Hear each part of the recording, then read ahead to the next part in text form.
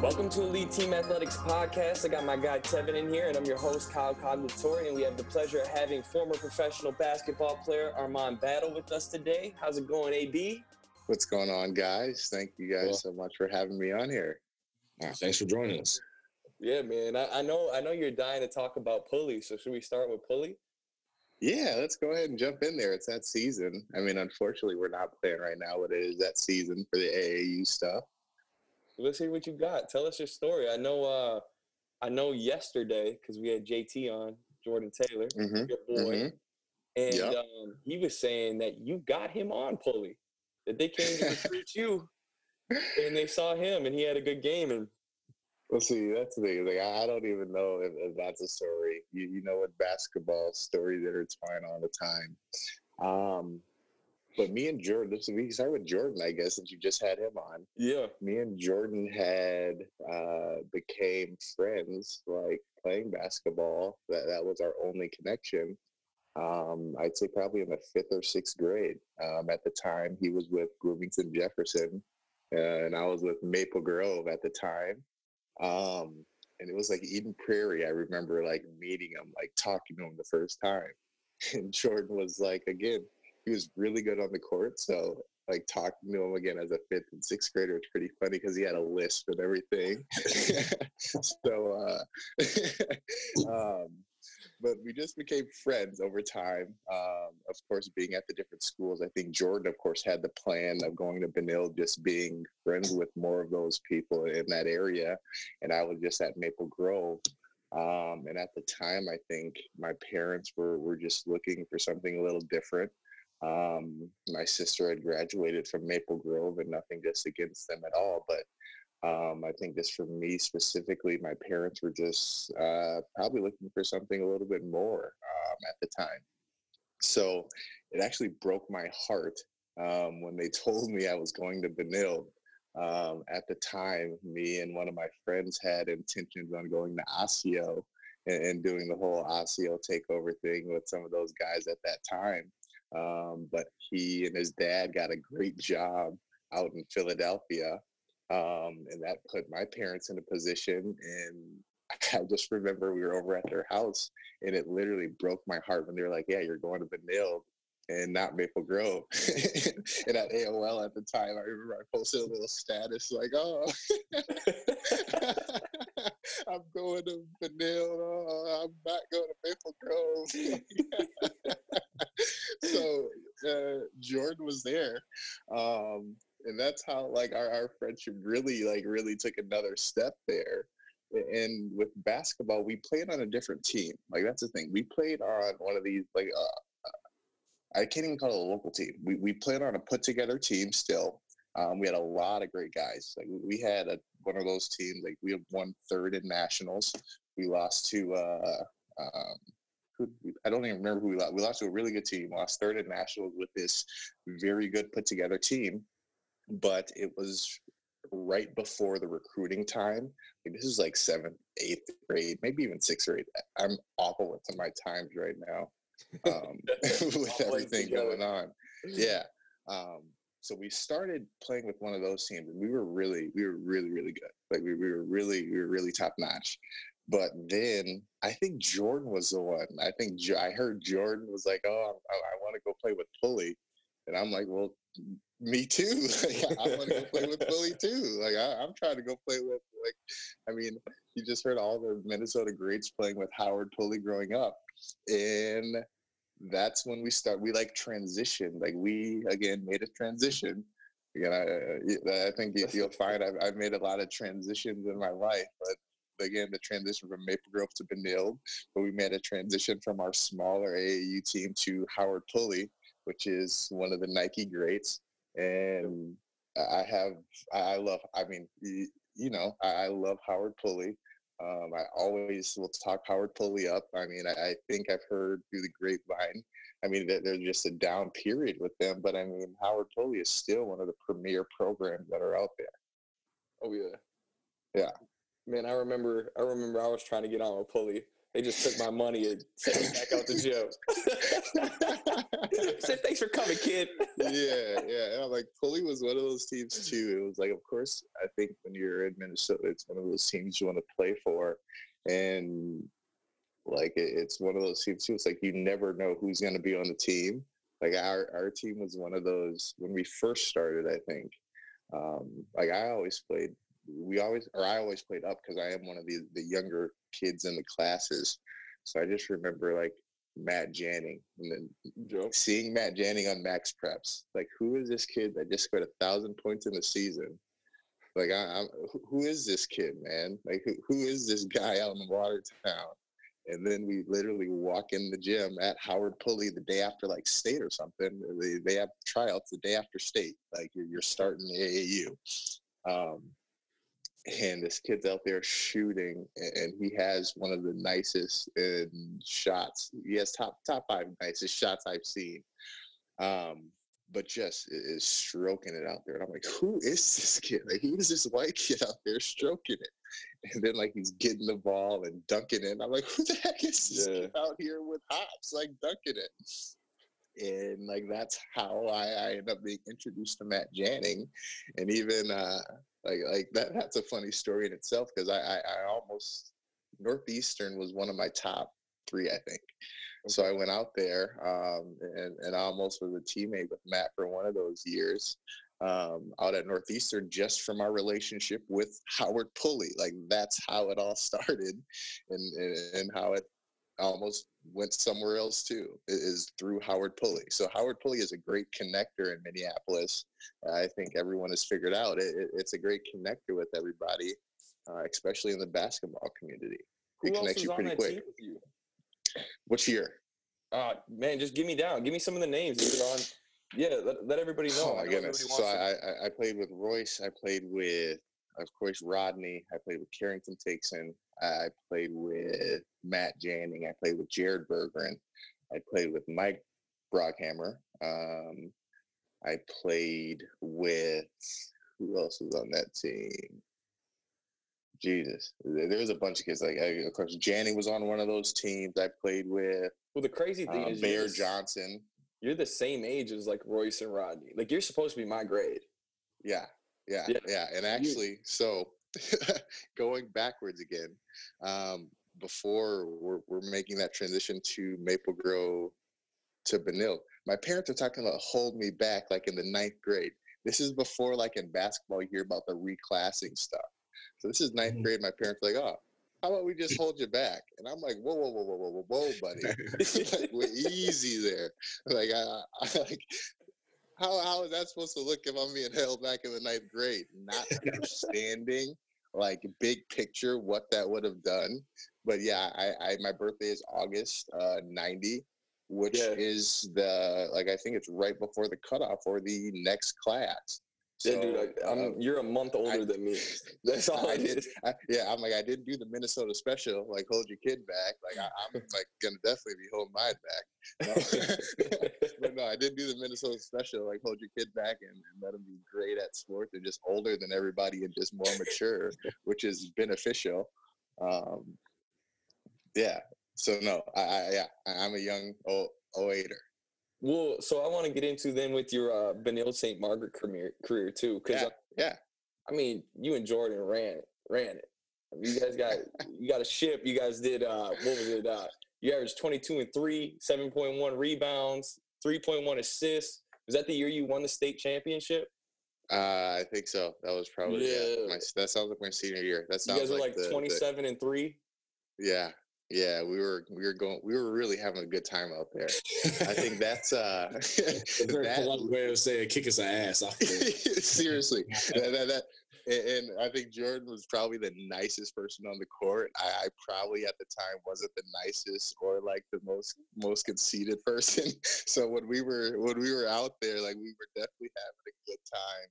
Because at the time, again, it was stress-free basketball for us. We had already signed, we had already committed, we had already had our junior summers, we had already played our last thing at AAU.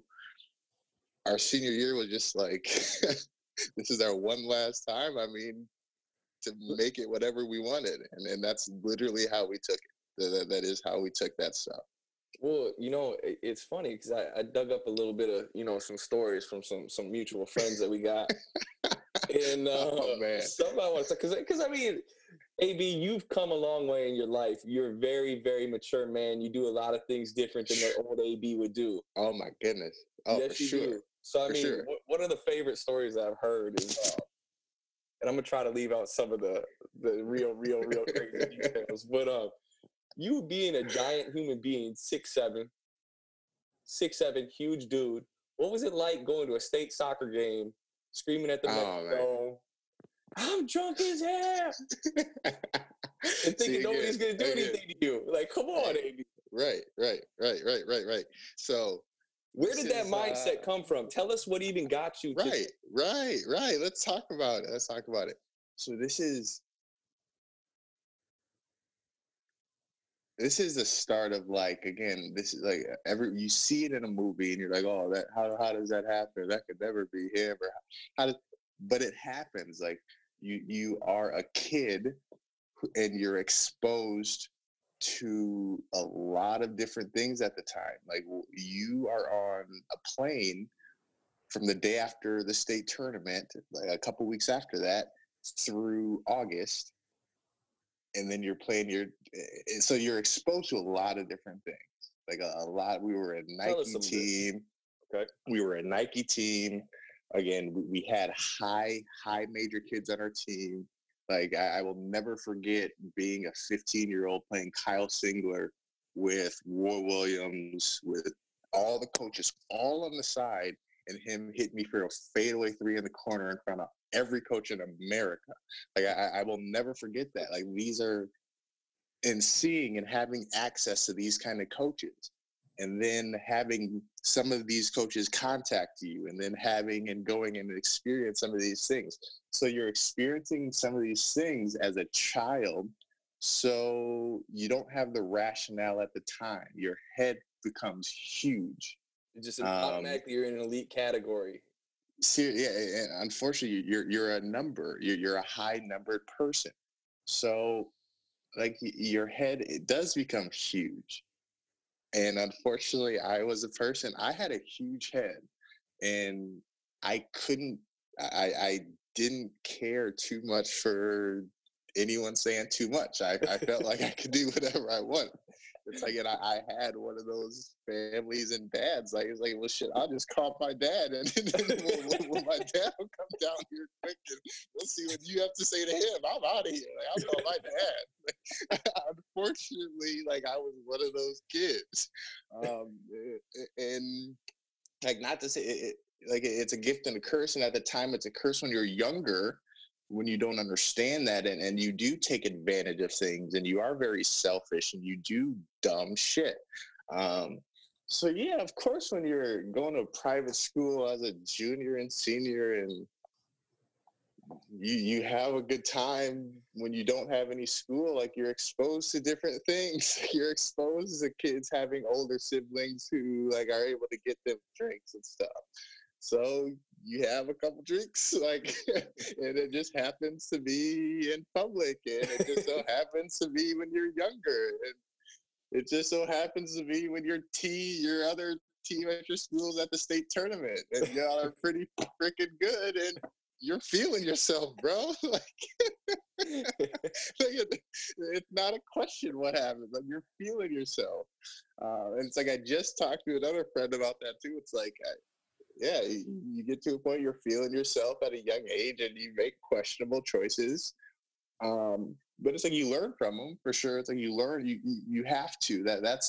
There's a difference, and that's when you kind of, as you get older, you see, like, the kind of things where it's like, oh, well, maybe they didn't learn from that, and that's why they keep doing those kind of things. And it's like, as you said, like, I've learned a whole lot in my lifetime.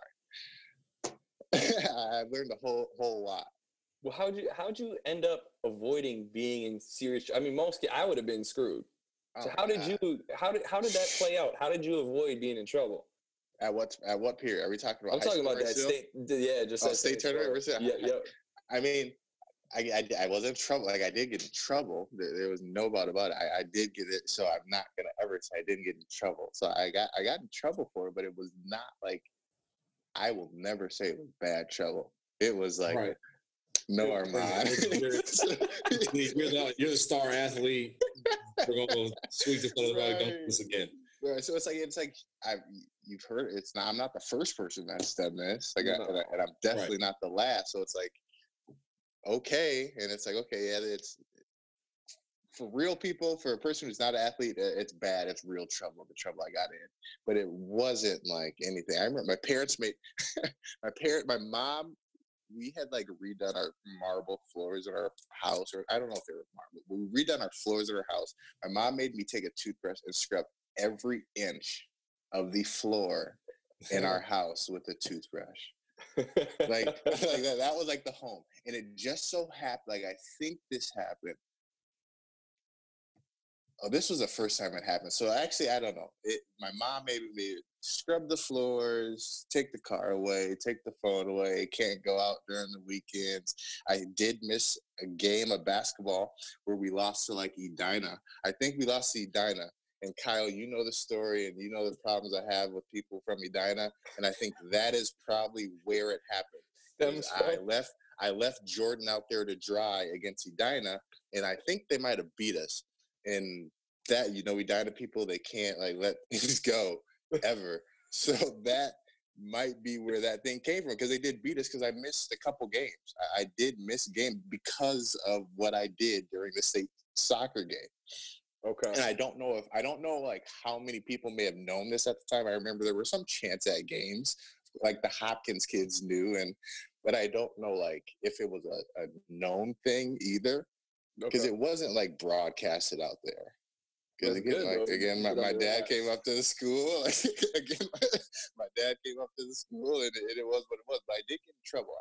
So I don't want to ever downplay it. I was in trouble.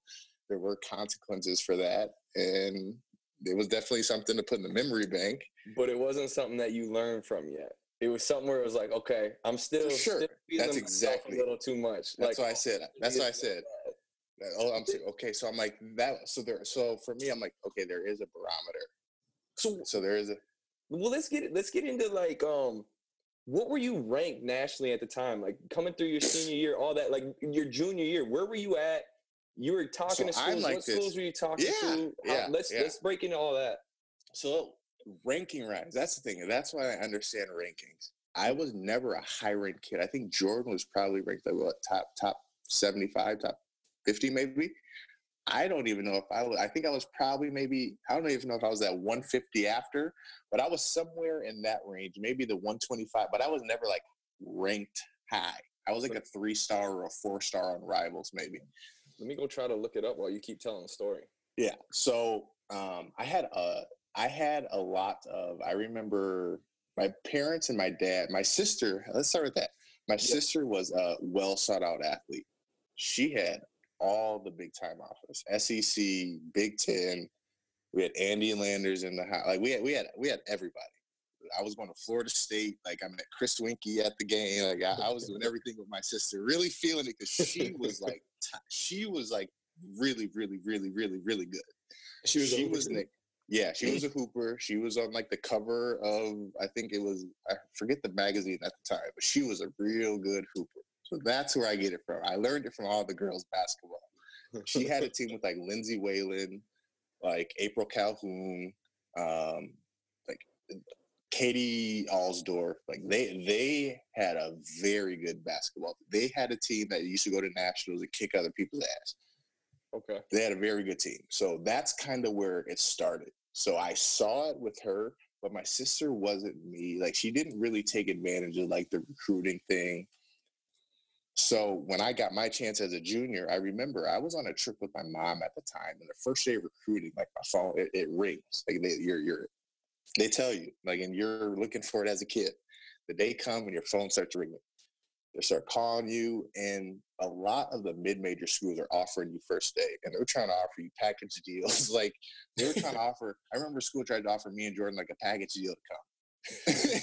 Like first day, 8:00 in the morning, a mid-major school. I won't name it.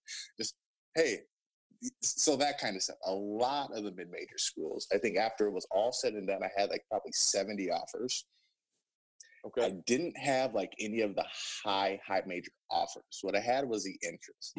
And I remember like signing day came and my parents asked like, hey, like I think I told you, I always had a school I wanted to go to, Texas. Yep. Like if they ever, I was signing.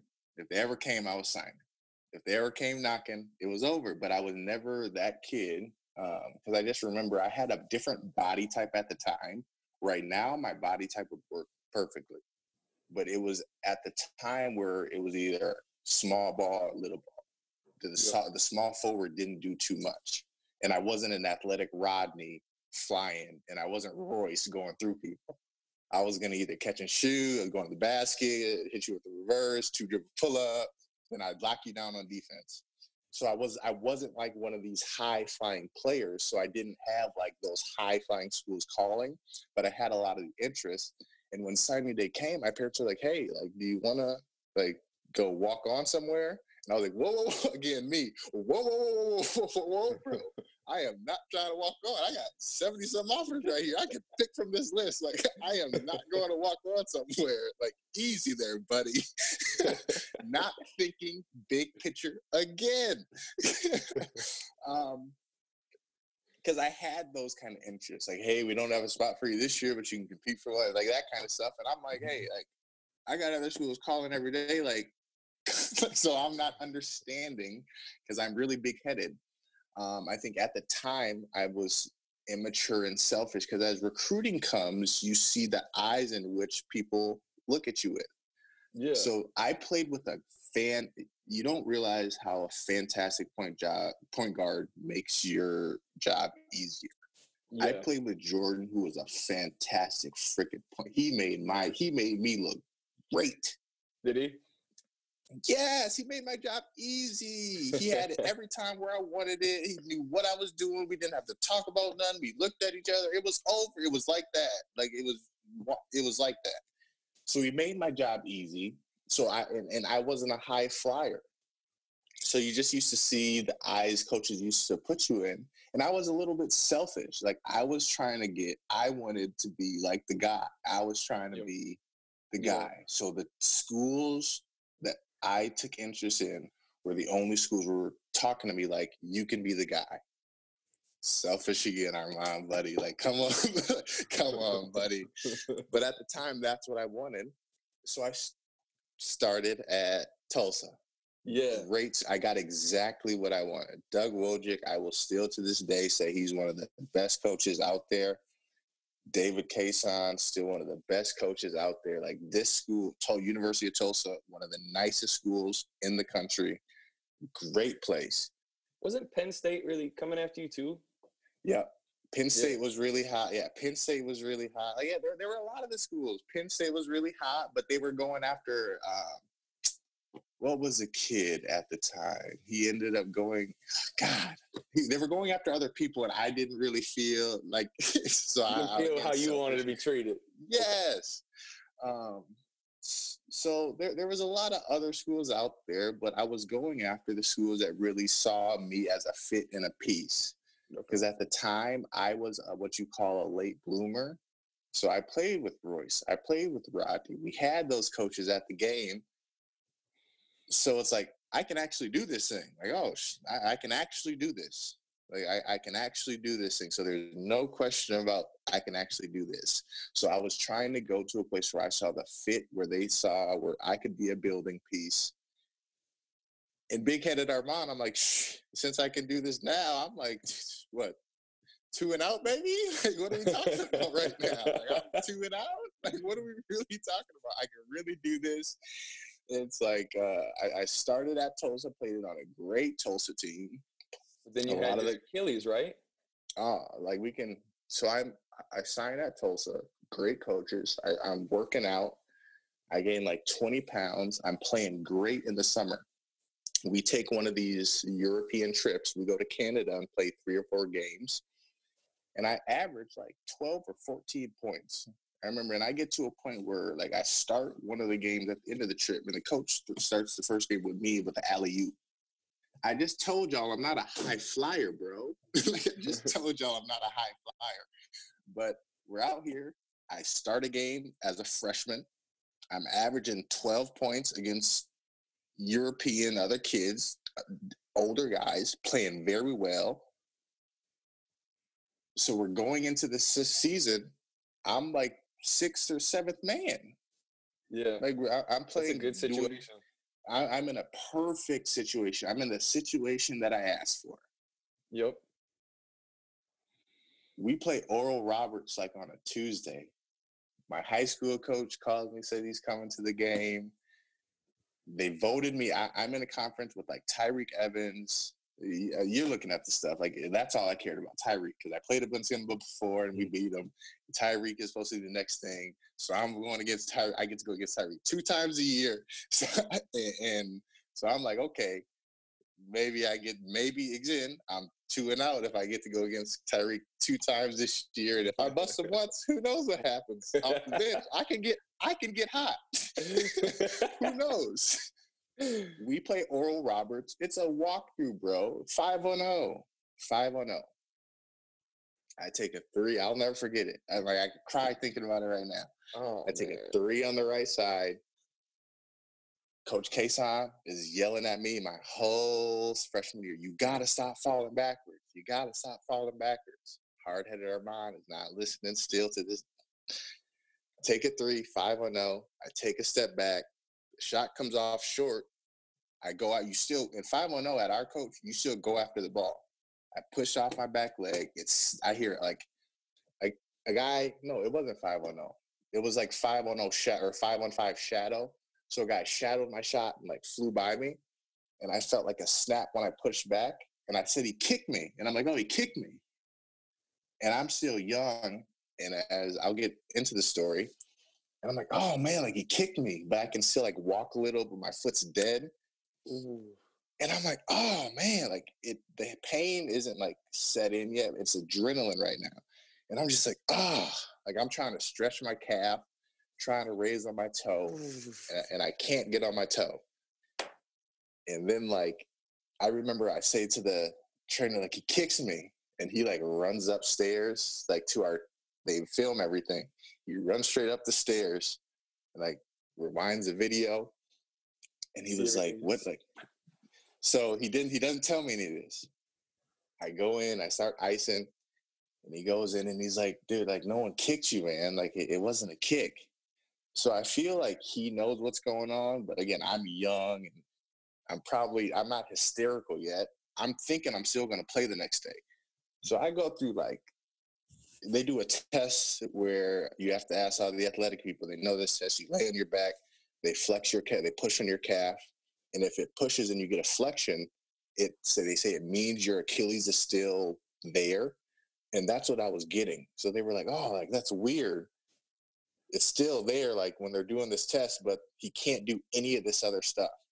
Because they don't know that there's another muscle in your Achilles or not in your Achilles, but there's another muscle that's attached to your leg that can flex your calf still.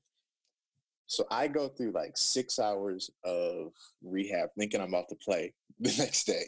Oh my God. Damn. I can't even walk, bro. But I swear I'm going to play. I can't even walk.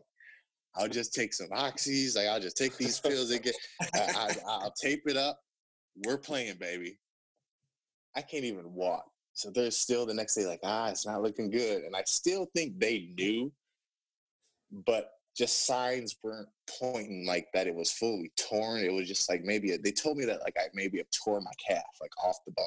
That's what they had told me. So I go in at the day after the game for MRI, and the doctor, like I get the MRI, they call me into like the football training facility. And they like tell me like, your Achilles is torn. We're gonna do like a surgery. The surgery will probably take 2.5, 3 hours. And then like you'll be in a cast for like 2.5. You'll be in one cast for 2 months. You'll be in another cast for 2 months. And I'm like, okay, you'll be out for like 8 to 12 months.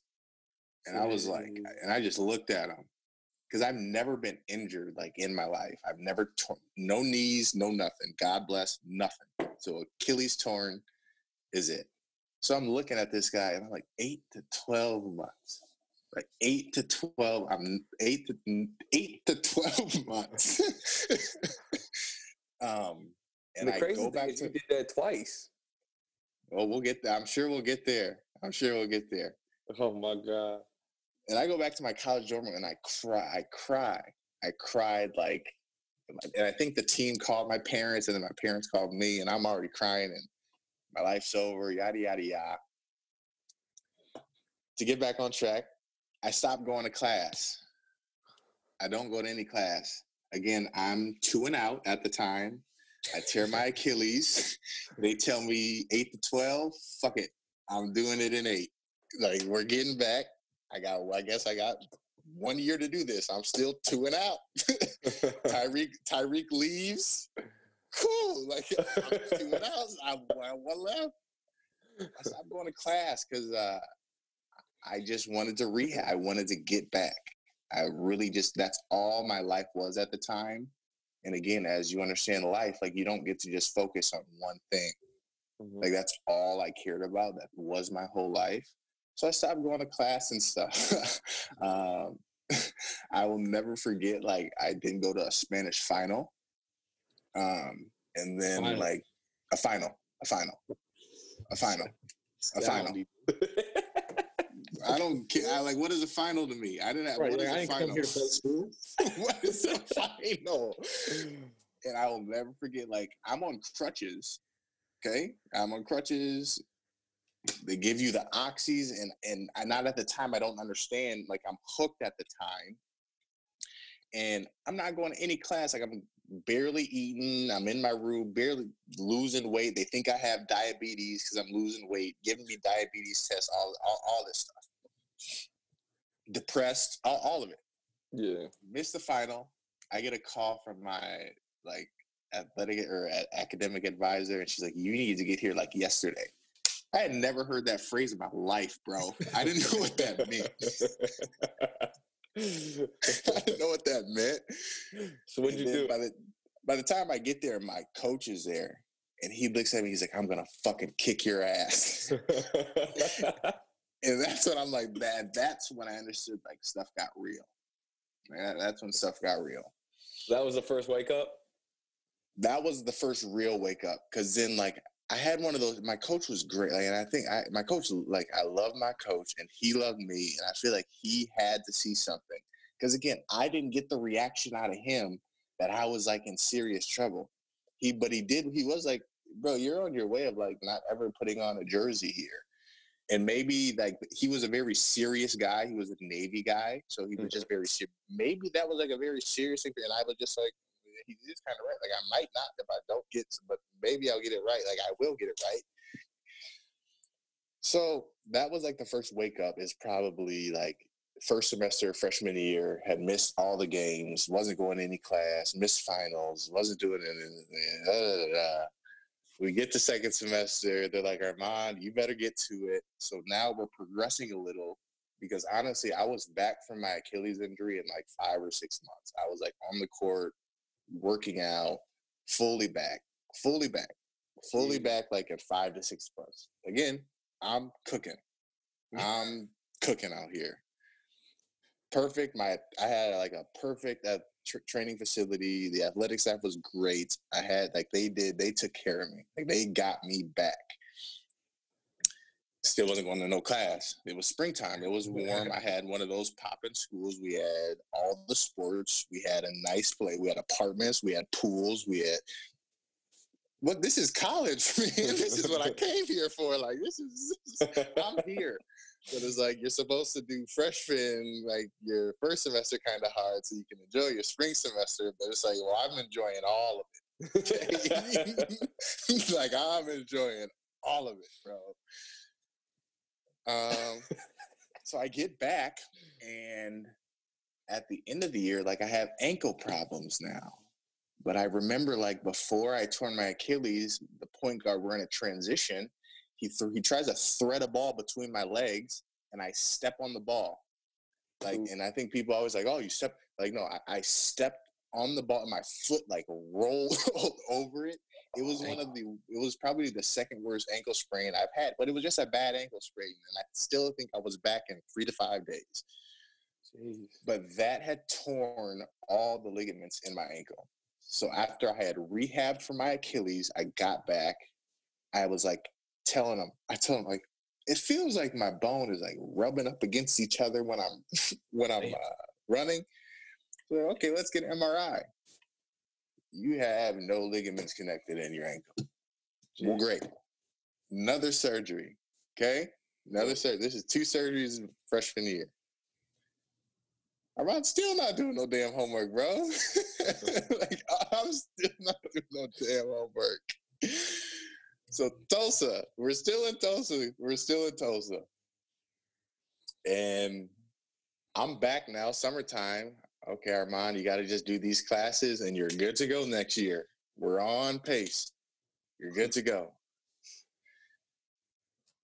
College, man, college. You figure out college. There's a lot of different things. Like, you hear about, oh, the kid got caught, right? 800 papers at the fraternity house. Like, well, that stuff is freaking real. Like, that stuff is real. So I had some assistants doing some work for me at the time, like papers and stuff. And at the time, did this little paper and literally wrote a note at the bottom of it. Like, hey, this is everything I could find at the time for you. Like, after your next class, just send me all the information from that and I'll finish it. Well, the paper was 3 weeks late already on my part.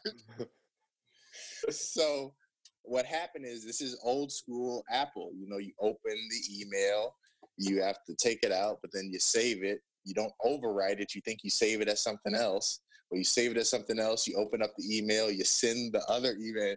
That's how it happened. Well, I am, again, surgery. My mom is here. I'm at my uncle's house because I have this surgery. And I get a text again. You need to get over here. They're like, what is this? Or what happened? And don't get the reaction you would think. What happened? They're like talking like, well, this is what we're gonna do. Like, this is what we're gonna do. So then the report, as again, a lot of people know me, and as Kyle understands, Armand has matured a lot. Yeah. A lot of people only know if you only type Armand Battle in to this day, USA Today. That's what a lot of people know Armand as. So again, as Kyle knows, is mature.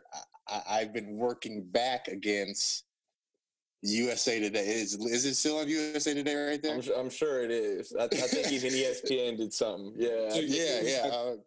So you got caught, obviously, with somebody writing your papers at Tulsa. Yeah. The USA Today picked it up, and what was that? I think they didn't pick up that. Thing that we laugh about, though, is you sit there and you say, man, if I just would have read the damn thing, I could have deleted that. I've been fine. Like, you just forgot the one note right at the end, and you just forwarded it right away. No, just to clarify, I don't know where my phone is. I don't think the USA Today. It just said, like, again, the report is Tulsa basketball player gets dismissed from school, and then that's they don't say why, but that's the report that's out there. Yeah, that you've been Tulsa basketball player by name, Armand Battle. Yep. And as we all understand, everybody Googles everybody. I meet somebody to this day, and I'm like, by the time I ask you for your name another time, I've Googled you. So it's like, I understand that part is out there, but it's like, as I have very close people understand, like, people do understand me as a young, crazy kid. Like, that is who people understand me. And it is unfortunate on my part, because I did do a lot of that. They do. And you're nowhere near that same kid anymore. You know what I mean? Right. Exactly. But that is unfortunate. Like, again, probably class reunion, if I go to one, that is like what people are going to understand Armand as. Like, oh, he acted like this all the way through Benilde, and then he went to Tulsa for 1 year, and then no one knows what happened after. No one really knows what happened after Tulsa. Like, But all you have to do is put in Armand Battle right now, and I think it's like top 1 or 2 things. Armand Battle dismissed from Tulsa for team rules. Okay, and yes, what was the reception? What was the reception like on campus? Like when that initially broke, was there like a lot of anger because you're in the spotlight of being supposed to be the star athlete on the basketball team, or did people kind of not really? I think it was for me myself, because I think at the time I had a lot of that notoriety going there. They were like, God damn, like this kid really didn't do nothing. Like this kid really came and went and did. So I think a few, and this is why I say a few, because a few people were really like that, and that's on their part. As I understand people, that is their entitlement to only understand part of the situation. But I think for the most part, I still have friends to this day from the University of Tulsa. And I think for the most part, maybe they have seen a transition, but I don't think they would say right now until the still hear from them. But I'm still friends with them to this day because I built relationships with these people that were real relationships. So yes, I did do these things that weren't correct and that I would definitely do over again. But in doing that, I still built these relationships with these people where I believe that they can still see they still see maybe some kind of a glimmer of good in me still to want to be a friend or extend that friendship on their part. But I definitely probably understand. I probably have a couple teammates that probably like, God dang, he really messed up and maybe messed up something for us all. And definitely I probably have there are probably teammates I haven't really talked to that probably feel that exact way, because of what it was reckless. Like I was reckless. Like it was reckless at the time, and I think that's what a lot of people understand. Yeah, and then after that, obviously, get dismissed from the team. Now you're still wanting to play basketball. You're looking whether it's a different college or God. What was like? What was that? Was there like a? Because now you're gonna have to answer that question all the time when you're talking to other coaches. Like, what was that kind of post Tulsa period like? Well, let's clarify this though too, because didn't Tulsa want you back, and you were supposed to go to JUCO and then come back if you got everything that was the intention. That was the intention and what I wanted. And they wanted you back. So that's something a lot of people don't know I think they may have communicated, but I can't say at the end of the day they wanted me to, because I'll get to that part. I'll get to that part here very shortly to answer Tevin's question. Because I think the reception it's not uncommon. Like what I did was very reckless, but it's not uncommon. And on the barometer of awful things and the situations of how things happen, it is a bad thing, but it's not something that's uncoverable where I was considered untouchable by other places. This wasn't like a law-breaking theft or something. Right. This was the dude like, God, he really did. Maybe he really doesn't care. Maybe I'm sure people were like, maybe there's really something wrong with this. Like maybe there's really, and probably people to this day think maybe there's something wrong with that kid, because what I did, it was reckless. Like it was reckless. So I still was wanting to play, but again, this happened when I was in a cast recovering from ankle surgery. Terrible timing for wanting to play sports. So I was still saying I wanted to play, but I need to play right now, and I need to produce stats. Maybe I can maybe now I can trampoline to one of these big schools. Maybe now is my chance, selfishly thinking this. Maybe now is my chance to balloon to one of these big schools and trampoline. But I need to produce some stats. And the way to produce stats right now is to go to junior college. And I had a very naive thought about junior college too. So I did do a year of junior college. Yeah. And I mean, you played well. You played really well at college at New Mexico, right? I played well on half a foot. I think I have a picture I can send you, and I don't know if you can put it on here, but I have a picture of my foot that's like probably September 1, and my foot is not well. It looks like it could be hanging on by a thread. It looks surgical still. But I played on basically half a foot, but I still was able to produce because I just wanted to get those numbers to get the heck out of junior college, because what I thought coming in was not what I thought when I got there. I literally called my mom. I landed in Lubbock, Texas. I thought tumbleweed was a thing just on cartoon. Right. Like I saw tumbleweed for the first time in I'm from Plymouth, Minnesota. My parents, we lived right next to Providence, like 7 Greens. I go to Target, I go to Benilde, we go to Ridgedale, we go to Mall of America. I don't really go too far out. Country. No. So when I saw tumbleweed, I was shocked that it was a real thing. Like, I called my mom by the time I got there and got my room and said I wanted to come home. I was like, I want to come home. But she, again, being my mom and the strong person, she was just like, you decided this. This is not you decided this is where you wanted to go. Unfortunately, this is the situation you are in. You just have to get out of the situation to make another decision. So that was my framework from day one. So it was get out. So it was just get out of there. Yeah. Because it was not what I thought it was. And I was playing on half a foot and still producing. And even like after the season, I went on spring break. I went back to the University of Tulsa. I went back and talked to the coach. So I think what I envisioned, this is what I thought. This is my mind. Naive Armand. He gets the boot. He comes back. He gets to play. Like they offer him a scholarship. He's received back, and it's okay. So I go back to Tulsa. I don't know. I planned a little visit back to Tulsa. And even when I got there, like I didn't get the feeling back. Like coach was like, come on back. Like, that's not what I got. I think I got more of a calming, like, hey, I'm glad you're doing well. And we're very happy for you. And we're very sorry you did that because we would love you here. But like, hey, like that was more the feeling. But I did have other schools going after coming at the time. I had other schools at the time that I was going to. Who was reaching out? Old Dominion at the time. Like I originally committed to IUPUI, but they wanted me there like on the summer.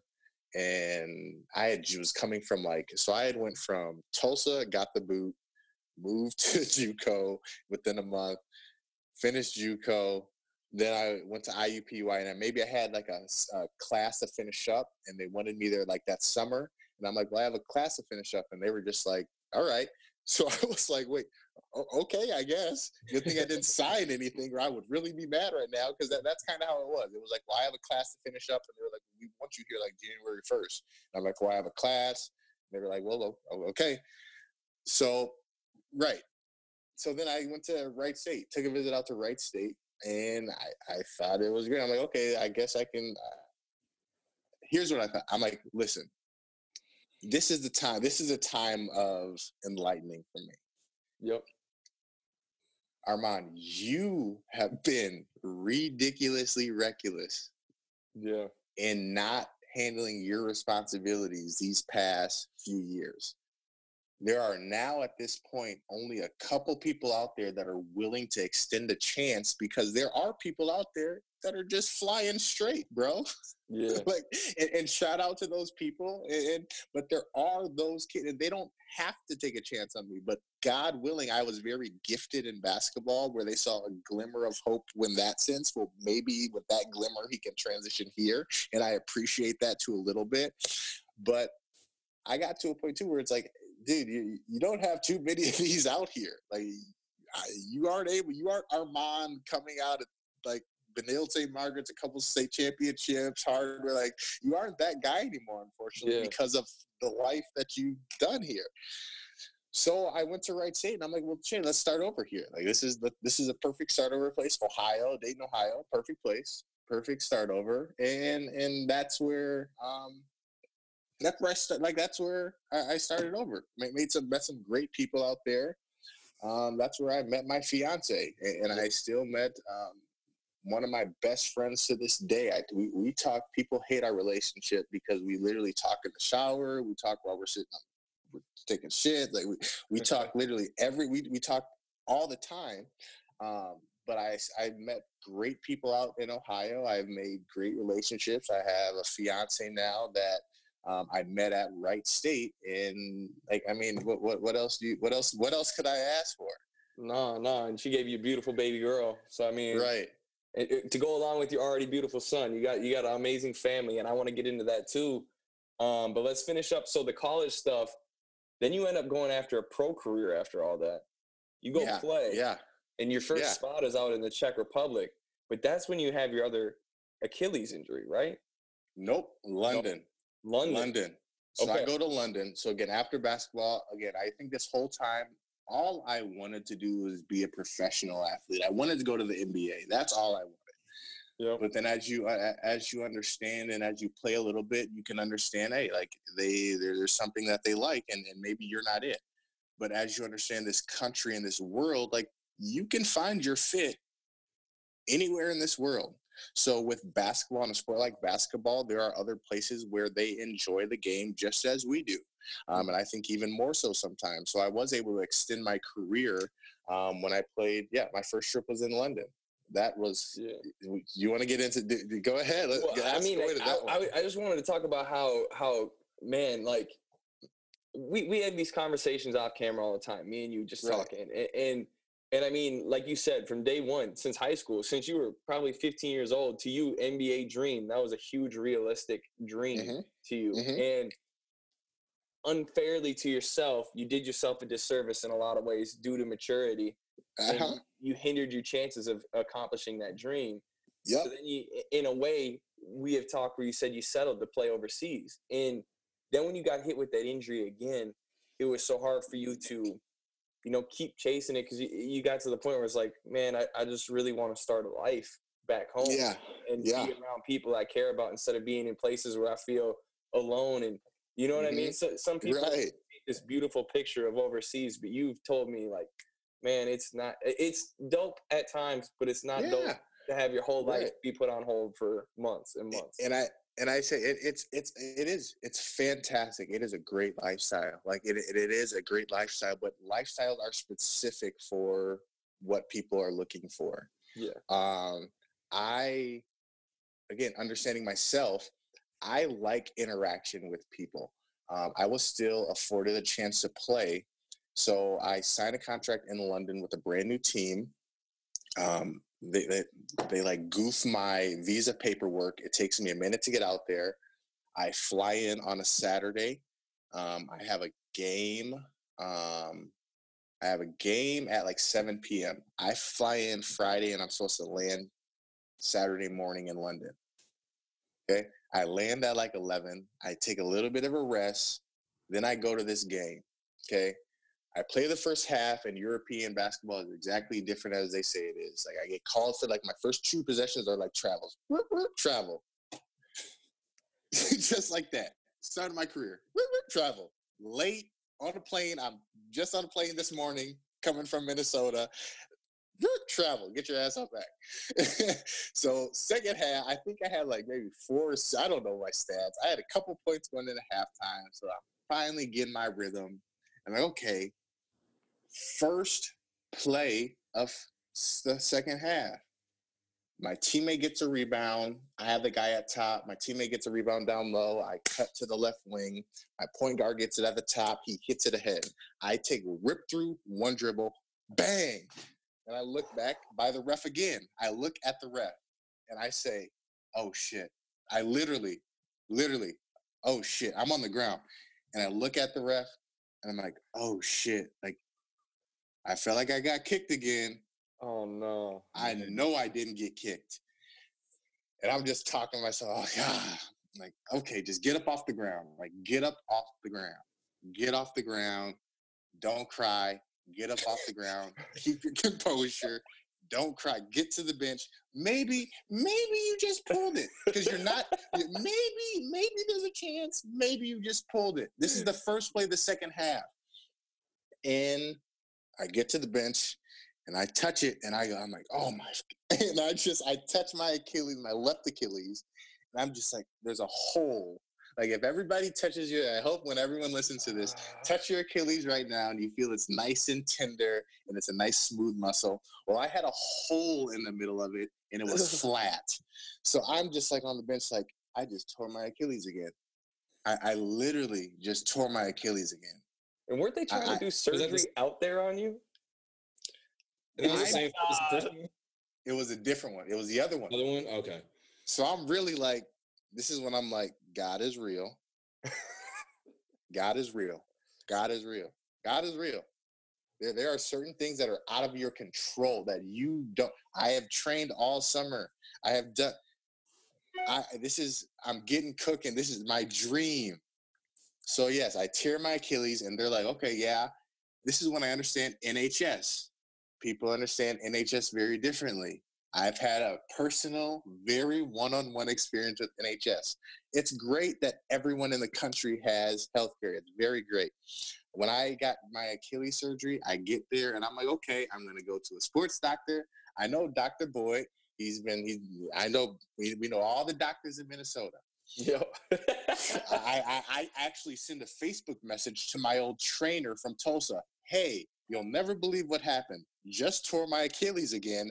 Might need some help finding a surgeon. This is before I even get to the hospital. Because I'm like, okay, they'll put me. They're like, okay, well, the process is like we put you in a ward. Then you just wait your turn to get the surgery. What the hell is a ward? And how long am I waiting? And how many Achilles surgeries are they doing where you got to wait your turn? right, wait my turn. Like last time I went home, they said, hey, come back. They start the pre-op. They start this. What do you mean, ward, wait, what? I don't even have a phone at this time. Like I just land. Like my plan was to land, get your phone tomorrow, get it set up, da-da-da. And I'm like, I don't have any. So I didn't know that I had anxiety at the time.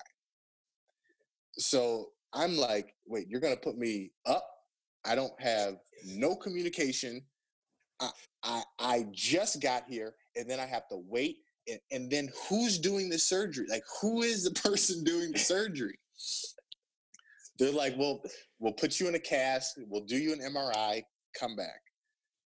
Luckily, like I had just a partial tear. It wasn't a full rupture where I just casted it up.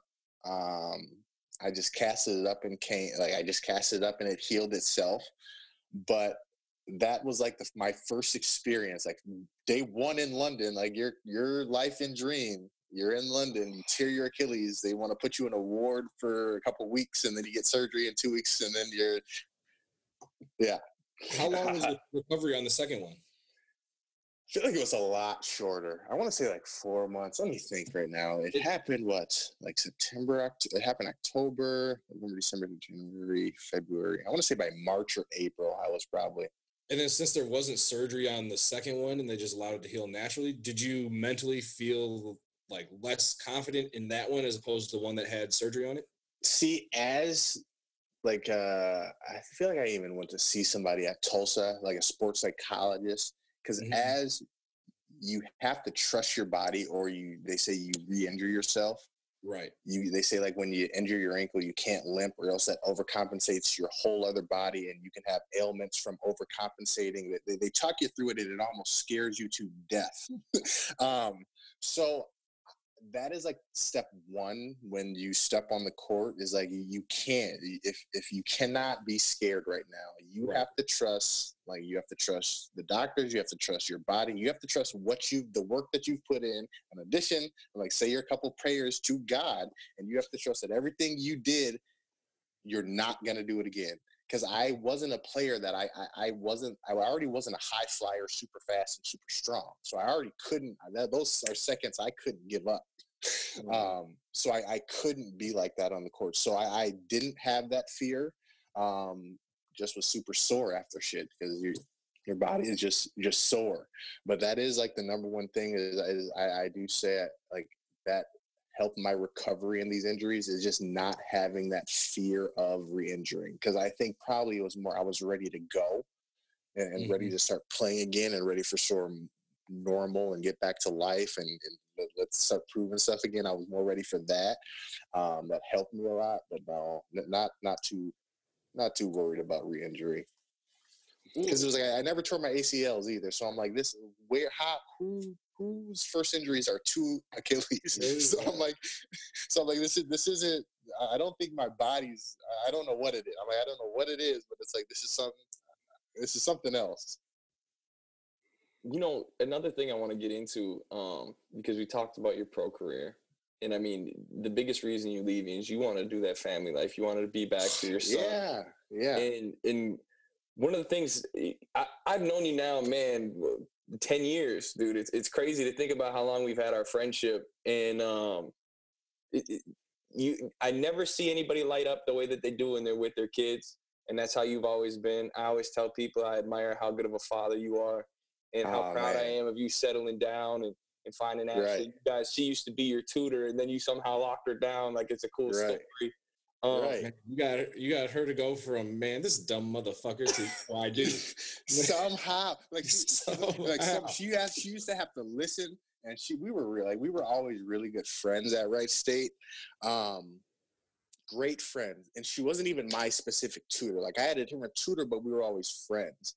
But the friendship was like really just friendship. Like, we were really just friends. We liked the same music. We loved Kanye. We loved shopping. We loved drinking, going to the bar. And she just so happened was really smart and could help and get done with some of my work. But like, she was still one of those people like, I'm not doing it for you, bro. Like, I'm not one of them. Right. Like this. And I'm sure she probably even like, I'm sure, I haven't ever asked, but I'm sure she might have even, I don't know, maybe she even Googled, but she was just like, she made sure, like, she was not one of the tutors like, oh, let me just do your homework. Oh, she was not that. She was just like, I'll help you and I will teach you for sure. And she is a great teacher and a great helper. But yeah, she was definitely like, yeah, bro, like, you got it. Like, we can grab some Yag and some Coronas and we can drink and we can do it. But like, I'm not doing it for you. Right. And that was like our relationship in college too. And because at the time it's like too, we were doing our own things. Like, we were living our own college different lives. And that's why I think our friendship, it started as a friendship. We were both doing with other people. We were dating other people. We were living our separate lives. I think she was going for probably second or third degree at the time. And I was going for just to get out of here. I need to get out of here. I'm trying to go hoop. Like, I'm trying to get back to the money. Like, so we were on separate lives. And our paths crossed again when I was in London. This is my favorite one. This is my favorite story. I remember you hit me up like, hey, man, I think I'm finally going to get her to stop being just my friend and become more than friends. And then she put you on the ground to sleep on the floor. No. So, yes, I'm like, so this is again, like, London. I had just torn my Achilles. Like, oh, this is awful. I'm lonely. Hey, tell her background too, because she's doing her master's or her doctorate. She's doing her PhD. Yeah, she's doing her PhD over here. She's doing her PhD in London. Like, just she's in London doing her PhD. I forget about this, and I'm in Birmingham. She's in London. It's an hour and a half train ride. And I tear my Achilles. I'm wanting some Chipotle. I get homesick. I'm depressed again. I get very depressed when I'm hurt. Like, again, people who are like around with athletes, like, you have to respect wives with athletes. You have to give them the utmost, because it's like, athlete, we're a lot to deal with. Like, we can be babies. Yeah, we can be babies. Like, we need to be loved on and rubbed on, and I am very much like that when I was hurt, like, and especially by injuries. I'm like, oh my God. So I needed some Chipotle. I needed some, like, to be around some friends. So I'm crutched, and I trained down to London. And I'm like, okay, I'm going to see my buddy from college. Like, we were both doing our own thing at the time, but right now, maybe she's not, I'm not, or whatever. I'm going to see my buddy down in London. So I get dropped. My coach drives me, and he's going to, like, scout a game, or he's going to dinner. And then we go to the Copper Box where they had the Olympics. This is like the total opposite side of London. And again, this is the same girl, will not help me with no homework, wouldn't do no homework, wouldn't he? We never, I don't even know if we hugged in college or kissed, but we were just really buddy. We were just homies. She takes a train out to, like, the other side of London. I'm on crutches and a boot. This girl has me crutched from East London to West London to catch a train And London is not handicap accessible. They still got like cobblestone, and I'm crutching, and I don't have like I have the crutches, like the crutches are the cuff crutches. Yeah. This girl has me crutch. Won't call. I had money in I had like a little bit of money. I'm like, we can call an Uber, a taxi. She won't call. I'm like, I have money to pay for this stuff. But no, this is the same girl. We're crutching East London and West London. She's what? This is this. I'm like, great. We go out to eat. Cool. We go out to eat. We go to a great place. She's vegetarian. No, we don't go out to a great place. We go to fucking Chipotle. Because I wanted some Chipotle. So I go to London Chipotle. I'm in heaven. I'm like, oh, I could really get another one. This is the same time like the Vikings are there. So we like crutch around, and she takes me to like Selfridges all over the place. I go all over. We're crutching around, having a great night. Friend, buddy in another country. We go to like a nice hookah bar. We both get sick. Like she throws up on her shoes. No. This isn't the first time I've seen her like throw up on her shoes. Like we've been throwing up on each other since college, like drinking and going to bars, and like we've been throwing shots. Like we've been doing this. So whatever. So I'm like, okay, night's ending. Perfect. Armand, like I don't get a hotel purposely thinking like, oh, my friend will at least stay. Like, well, who knows what'll happen? Yeah, at this point, you going to it again. London. You crutched all over London to see her. You got. I'm not saying like that's. And I hate to be like, oh, Armand's and that. Like, no, like, but this is like your relationship goes through stages, and who knows if you're both grown. Like, what are the limitations? We're both grown and adults. We have a little bit of money. We're both living our lives. Like, whatever. Who cares? What happens. Right. Let it happen. I purposely don't get a hotel. We go back to her, like, apartment flat. It's like a student housing thing. And I'm like, and first she won't admit it. She tried to make me stay in like the lounge gaming area. She tried to like rent that out for me for a night to let me stay down there while she stayed upstairs. So we went up to her room, and she's like, oh, and I'm like sitting on the bed, like, okay, looking like I don't know where I'm gonna sleep in this little mother. Like I don't know where I'm going. And then she's like, oh, like let's walk downstairs. And then there were people in there, and she was like, oh, well, this is where you were gonna stay, but I just like let it go. And I'm just like, did she just say I was gonna stay down here in this gaming lounge with foosball tables and TV? Like this is the lounge of the student building. What? But there are people down there. Thank God for those people. So we go back upstairs, and I'm like, okay, like maybe, okay, fine. She's not into it. Fine. I can go sleep on the other side. Like I'll sleep on the other side of the bed. Whatever. Like whatever. I'll go home tomorrow. Whatever. This was a fail. No. We go back on. This girl starts making me a pallet on the floor. Bro, when I tell you, I was like a pallet. Armand has never slept on a pallet on nobody's floor, man. Armand has never slept on a pallet on nobody's floor. And here I am, a professional athlete, grown, hurt. It's my friend. Fine. My friend is going to put me on the floor? Oh, this girl's crazy, man. This girl's crazy. So, like, after we leave, I don't even know if we didn't talk for like a month after. Yeah, I already know how fish you were. Forget her. Oh, man. We could talk for a while after that. We didn't. Long story short, she's the mother of your child. Right. Long story, yes. Long you did story something right. short. Yeah, long story short, she is a great mother to my beautiful daughter, and we're going to be getting married and living our happily life. While she's still trying to put me, she'll still try to put me on a pallet to this day. I guess that's just who she is as a person. Well, let's talk about Maddox and Harper real quick.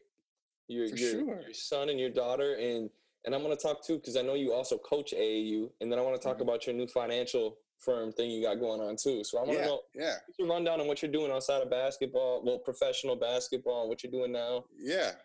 I mean, my life now, again, is matured into a life of 2 kids and a fiance. So I don't get, as a lot of people saw Armand living for himself and doing a lot of things for himself. I don't want to do that anymore. You're definitely number 4 on the totem pole now. Right. When I became a young dad, like it scares you a little bit, because like for a moment your life flashes to, like, you've gotten to this point and now you've created a life, and now you have to actually get that life while understanding life and death at a very young age. Like, you have to get another life through this thing. So that scares you a little bit. And I think that is the perfect point on when I guess a lot of the great and more movement in my transformation came in Maddox being brought into my life. I mean, because he is, a great kid. And I mean, being a young dad, like, you want to provide everything for your kid. And I think that went a lot with basketball. Like, knowing, again, a lot of friends and buddies, like, I didn't want to live my life with having a kid at a young age through FaceTime. Like, I will never forget, I missed my kid's first steps because I was in London playing. And I didn't want to be a dad out of his son's life like that. I didn't have that as a kid. Like, again, I just told, like, I call my dad to this day. Hey, Dad, like, hey, I need you, Dad. Like, hey, can you fix this for me? And, like, I still do that to this day. And I think that was the example that I had as a dad, just always there. And I couldn't rationale that for creating that for my son. So I didn't want to, like, live my life missing other things. Like, as an athlete, you already miss huge milestones. You miss every holiday and more. And I didn't want that at all for my life. And Maddox helped transform me and start having me think of other things other than myself in life, other than Armand's life and what he wants to do. He was a good transformation, and he is a great kid. I mean, Matt, that's my buddy, man. That's my buddy. He is one of the, I tell him, and I not want to brag on my kids. I do love my kids, and I think they're very special. He is one of the smartest kids that I know. This kid, like, you ask, like, he doesn't give you a surface answer. Like, if he asks you a question, or if he asks you wants an answer, like, he gives you a very detailed answer, and I love the kid for it, because for me that just means, like, his mind is just it's thinking more and elsewhere and forward. And I mean, what more do you want as a parent than your kid thinking forward and having a forward mindset and a thought? You know, the thing that always impresses me, though, is how I knew you before, like, it really set in being a dad and everything. Yeah. And you're a very impatient person, as am I. But to see you with a child, man, it's like light switch on and off, like, completely different person. For sure. That stuff is very admirable. It's awesome to see, and you're just very, very good with kids, man. For sure. I mean, I have a hairpin trigger. But not with children, man. No, not children. Yeah, my patience is very, very thin. But for me, it's like, one, you create a life. And I tell my fiance, and I even told you this, I'm like, you realize once you get older, like, life is hard. Creating a life is one of the hardest things that there is to do on this planet. Like, it's not easy. It's hard. Like, there are a lot of people that struggle with it. And when it happens to you, it rearranges your thoughts a little bit, because you realize, like, it happened to you, but it didn't happen to them. And you hear about people struggling. So that it puts you in a very, like, you just get in your element a little bit more about it. And when you realize, like, you create a life, like,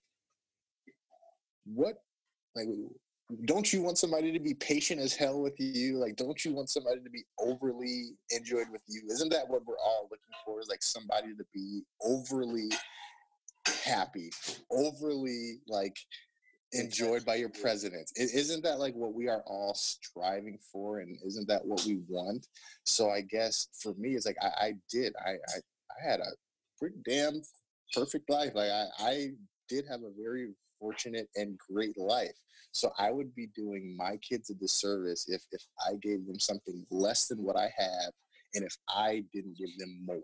If I didn't give them more than what that would be a disservice to everyone. And I guess having a kid is like you realize what do you have? What else do you have to do but to be patient and listen to this story that's gonna take 10 minutes? Listen, 7-year-old stories take 5 minutes to get out, and they take 5 minutes. But unfortunately, like you created that, like that's the life you created. Like you created a life where you have to listen to these stories, and if you listen to them, they're actually fascinating. They're fascinating stories. Like the perspective that kids have is crazy, and people always want to like discount like their perspective, but because they don't want to listen to it because it is winded and long. But if you listen to it, you're just like, damn, like you kind of have to be like, I did create that. Like that was pretty good, man. But they definitely, I mean, they are winded and they are trying times. Like literally, I don't know what we've been on this. How long have we been on this? About an hour. I've been telling you how I have a 1.5-year-old baby girl right now, and she is. I get the best of both worlds. I get a son who loves everything. I get the best of both worlds. She has been not napping the past like since this quarantine thing, and I think that's her voice when I just heard her. Okay, bring her here. You want to bring her here? Yeah. I guess baby girl's coming for a little bit, but she hasn't been napping for like the past like 5 weeks, this quarantine thing, and it's driving me up a freaking wall, bro. It's driving me up a freaking wall. But like this is what I created. Like what else am I supposed to be doing right now? Like what else am I supposed to, like what else like this, I created a life, and I have a 1.5-year-old. She gets all my attention, like and that is the life, and that's what you become when you do have kids. Yeah. So tell me a bit about the AAU coaching and how you're going to be doing, because you're going to coach Maddox too.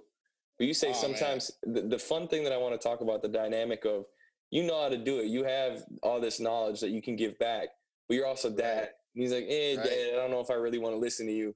Already. I get that at 7. I get that at 7. And I tell you, it got serious the other week. He watches Steph Curry, and he wants to do this floater.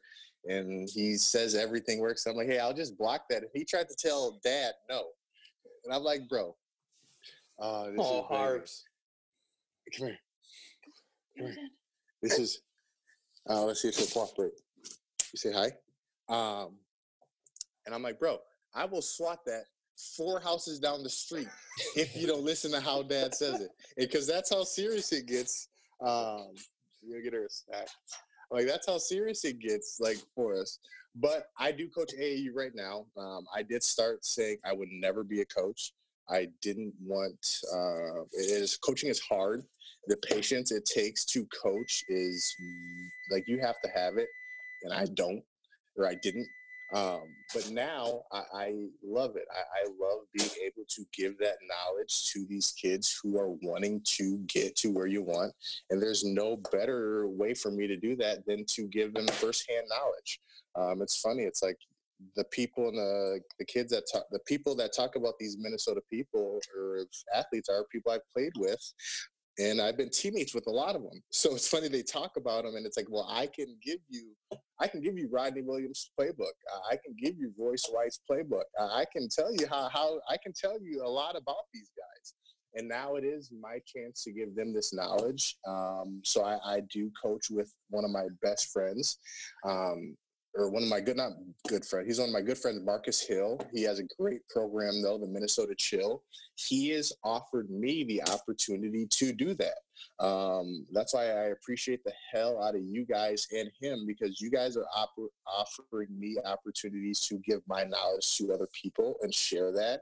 And I guess as you get older and as you go through this thing, it's like you figure out that's kind of all that you want to do is just share your knowledge with people and with people that will listen. And you guys do a great job of giving us these platforms to do that.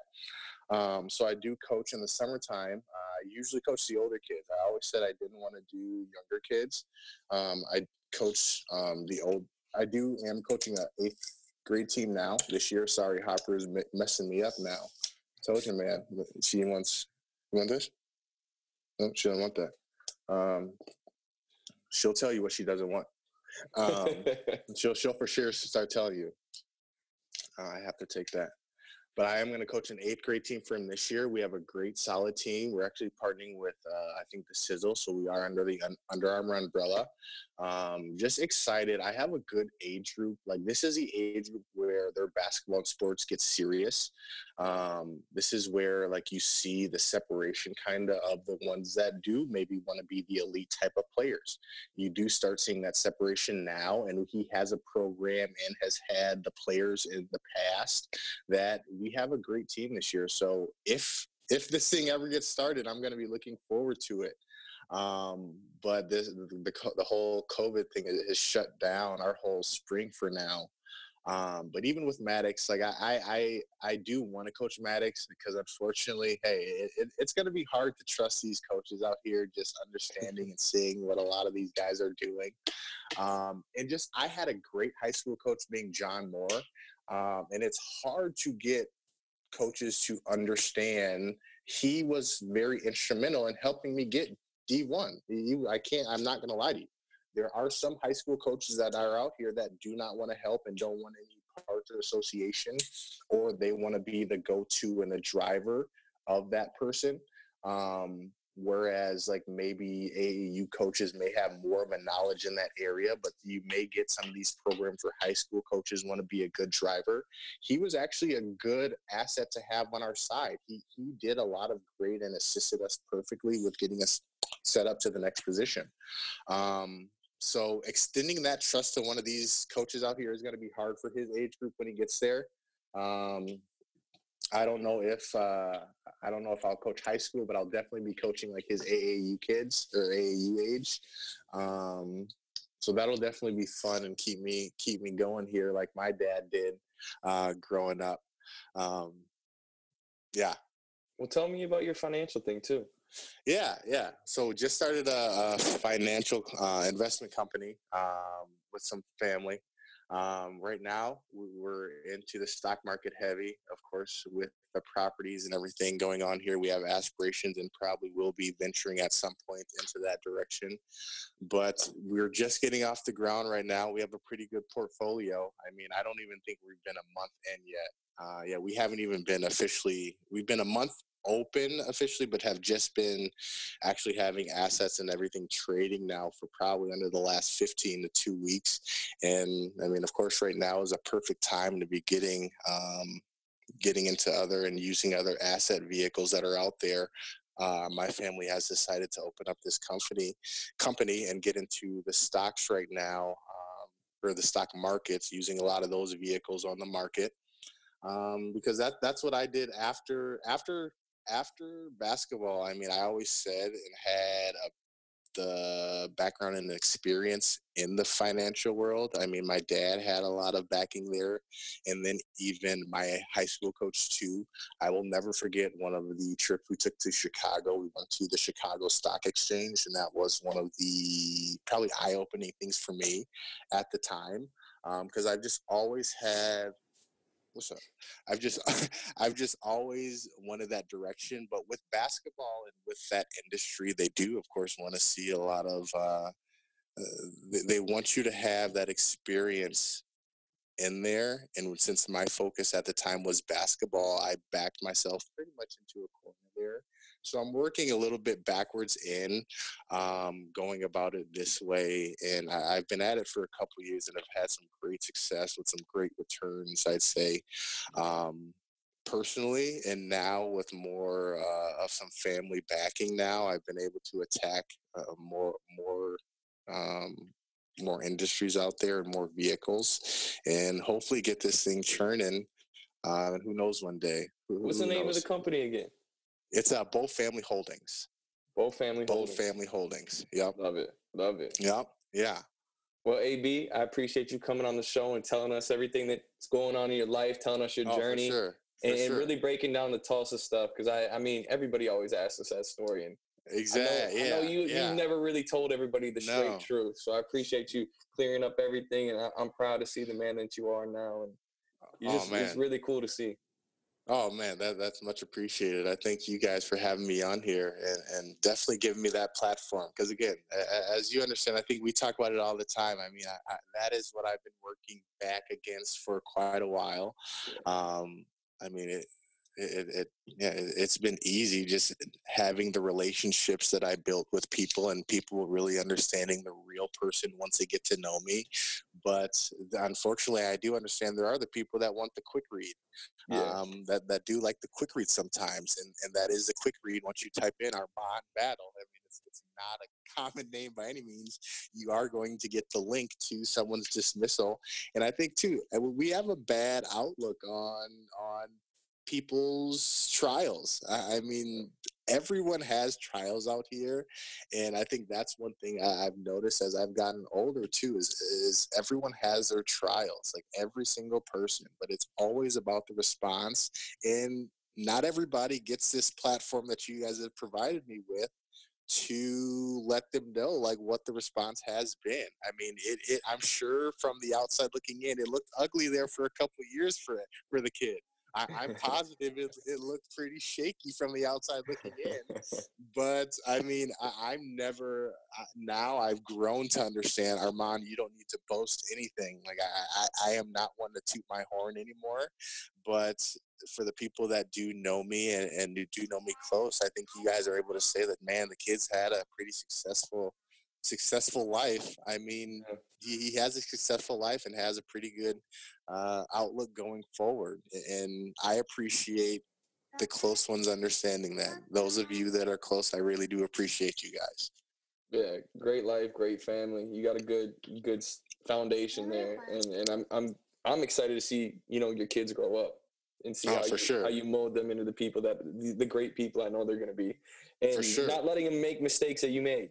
Oh my God! Just teach them reality. Right. You know what I mean? Right. So that's awesome. I'm super excited. And I appreciate you coming on, man. No problem, man. Thank you guys.